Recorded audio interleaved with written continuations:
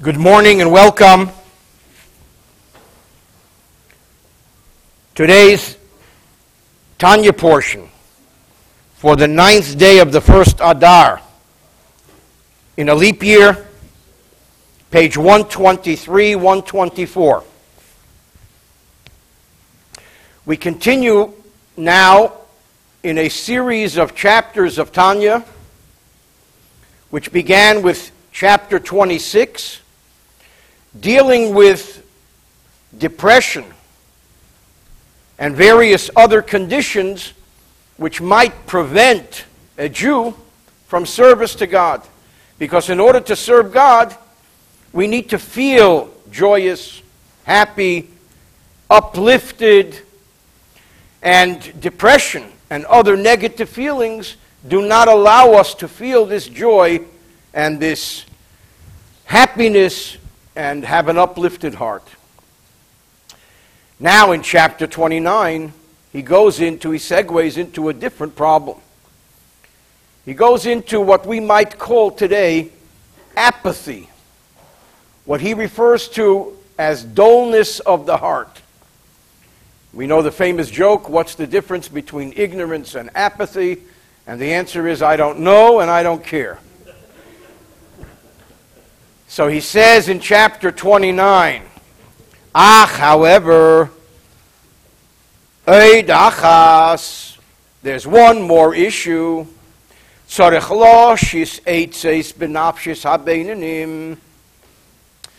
That the Beinoni, the non-tzaddik, has to deal with, has to search for solutions. Asher, that, lipomim, occasionally, v'itim rabim, and sometimes more often than it should be. Yesh lohem timtum halev. They develop an apathy or a dullness of the heart. They can't get excited about anything spiritual. You know the old saying, if I can't eat it, and I can't touch it, and I can't feel it, I can't smell it, then it's not there. You want me to get excited about a love of God? I love 7-layer cake. Yesh lahem timtum alev, they develop a dullness of the heart. Shenaseh, they become ke'eben, like a rock, like a stone. V'lo yochel liftayach libei, and this person can simply not open his heart, b'shum oifen, no way, no how, or as they used to say, no way, Jose. La'aveda shebelev, to the service of the heart, zu tefillah, prayer. You talk to me about prayer, I should feel God, I should feel godliness. How do you feel God? I want to feel chocolate. So a person develops this feeling of dullness of the heart, apathy, not being able to relate to spirituality. V'gam, and furthermore, lipomim, sometimes, lo yuchal lihilachim im hayetzer. The person finds that it's impossible to combat one's evil inclination, one's natural desires. The kadesh atzmei, to sanctify himself, b'muter lei, with the permissible. This is a theme that we touched upon earlier. That in addition to having discipline, not to engage in the forbidden. What is forbidden. We should also have discipline not to overindulge in the permissible. Just because the cow is kosher, you don't have to eat the whole cow. Just because the wine is kosher, you don't have to finish the case. Not to overindulge, and in general to discipline oneself in the pleasures of life. Discipline is a great thing. The Alter Rebbe said it makes one holy. So a person comes to a state where he's unable to do this battle. He becomes compulsively involved in pleasure-seeking or what have you. So la yuchal ilachem is unable to battle, to combat in my yetzer, the evil inclination. Check. Lekadesh atzmei b'muterlei, to sanctify himself in the permissible, which is a mitzvah, mipnei kvedus shebelibei, because he develops a heavy heart, meaning a dull heart, meaning apathy. So what does one do? One wakes up and says, intellectually, I know I should be feeling spirituality, but I don't. As they used to say back in Newark when I was a kid, do me something. So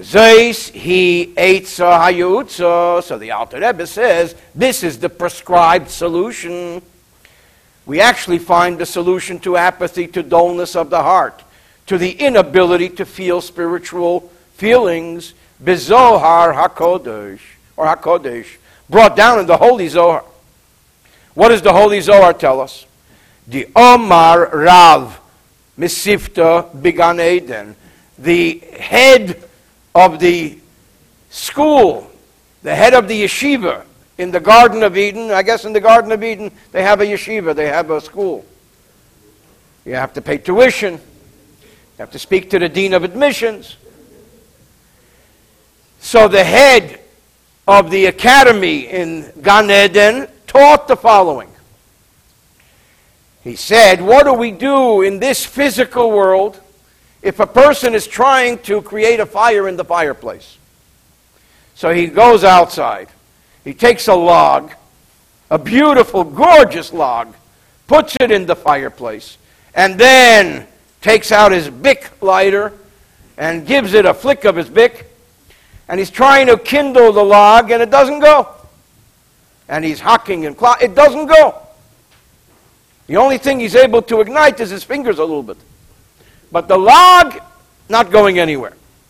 Said the head of the academy in Gan Eden, Aramaic, if you have a log which is not penetrated by fire, there's only one answer. It's not that you need a bigger fire.